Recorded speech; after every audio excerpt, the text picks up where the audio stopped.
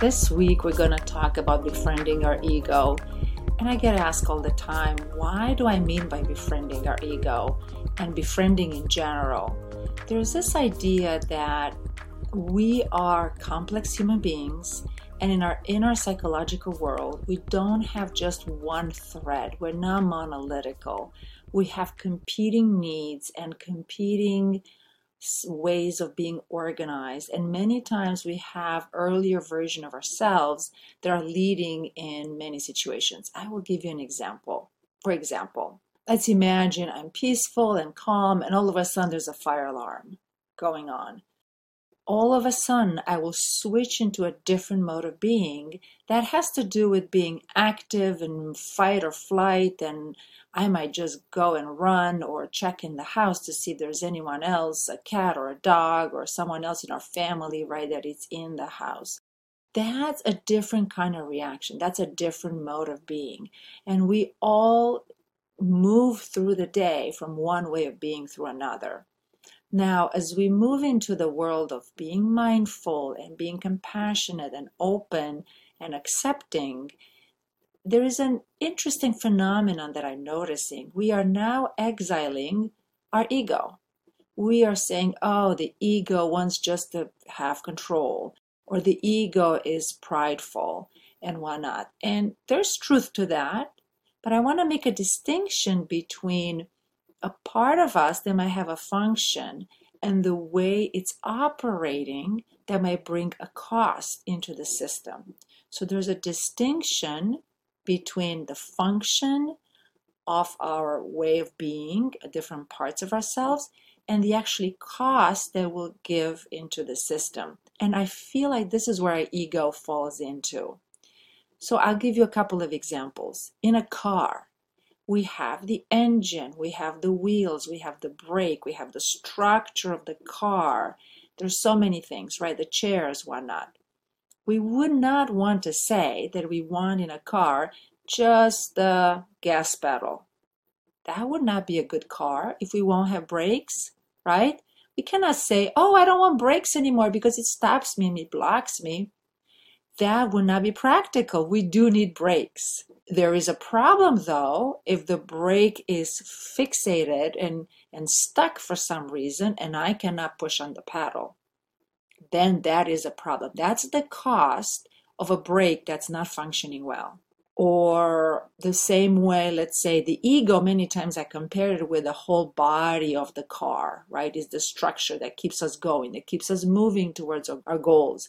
Many times our ego, so to speak, it's a younger version of ourselves that has, I always imagine it like multiple neural pathways that are clustered and are conditioned and patterned in a certain way that served a purpose for us way back. Could be a year ago or 10 years ago or 20, 30, 40, you name it. Many times we form those kind of ego structures early on in our life. And it will be as if to say, I don't want right now the car frame anymore just because it's stuck and is not functioning. We get that. But in the same time, we cannot just dismantle it altogether. We need to replace it with another structure, another framework that would actually work. And that takes time. That's not going to happen overnight. So I'm not, from my years of and decades of experience, I am not about dismantling our ego structures to just replace with whatever else is there.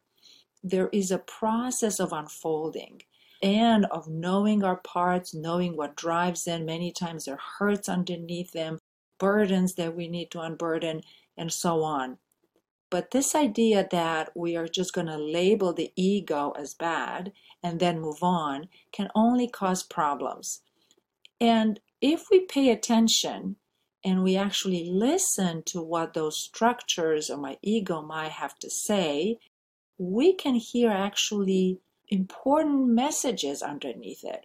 Usually it's my experience that many psychological functions or parts or sides of ourselves actually are very well intended, and they are important parts in our system. And as a physician, I'm thinking of the body all the time, right? The heart has a function. It pumps the blood.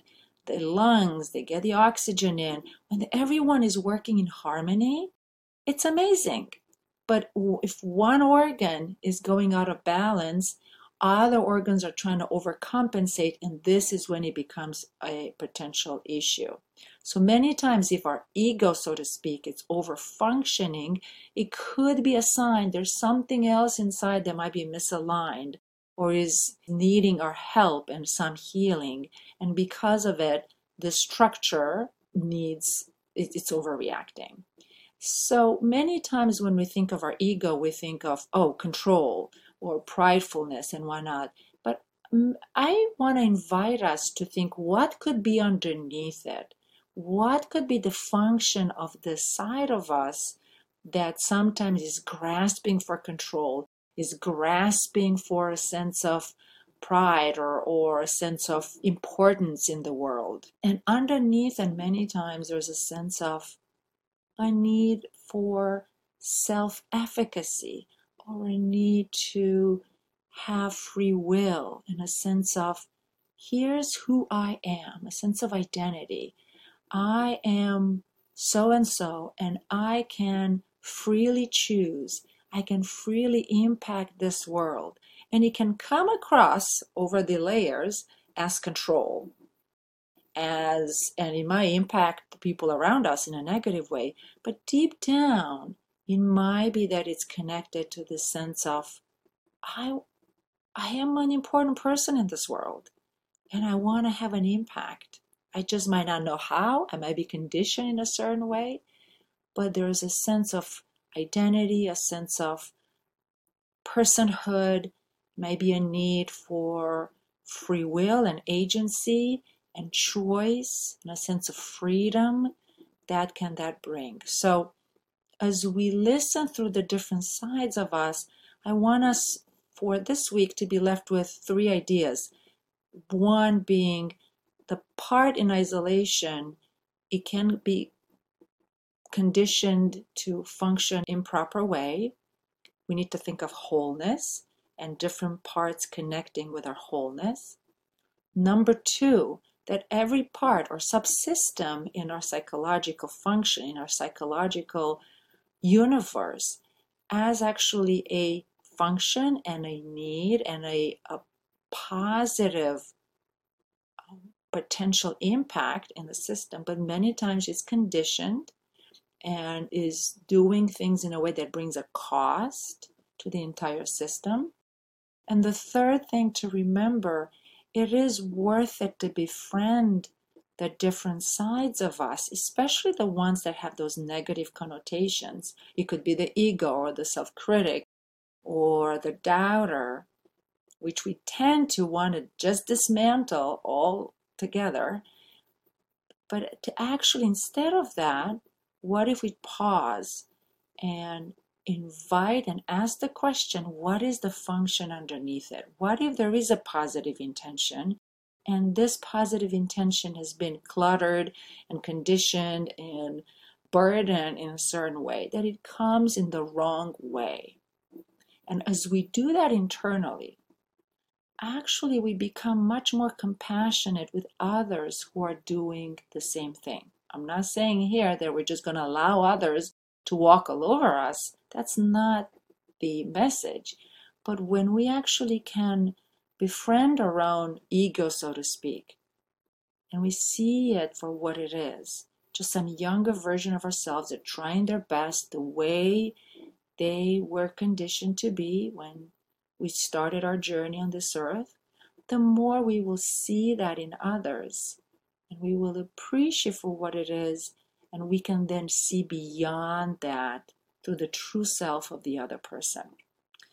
I hope this is of help, and as we're continuing this journey together, I'll keep bringing this idea of befriending different parts of us, and we will explore other parts that might have the negative connotations in the future, such like self-critical, the doubter that I mentioned.